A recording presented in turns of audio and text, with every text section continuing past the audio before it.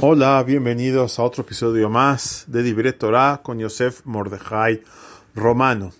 Entre los 10 recordatorios que recordamos cada mañana después del rezo matutino está recordar la salida de Egipto. Y es algo interesante si nos ponemos a pensar.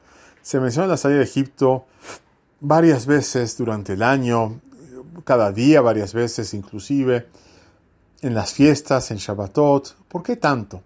Entonces, bueno, de manera sencilla, la explicación es que tenemos que recordar todas las maravillas y favores que el Eterno nos ha hecho y sentirnos agradecidos con Él. Pero de una forma más profunda, lo que nos quieren transmitir acá los Hamim, la Torah que obligó esto, es que recordemos que Hashem nos puede sacar de todo sufrimiento. Mitzrayim es también, que es Egipto, también la palabra se puede leer como Metzarim. Metzarim es estrecheces. Una persona a veces se encuentra en un lugar estrecho y siente que no ve la luz al final del túnel y se puede desesperar.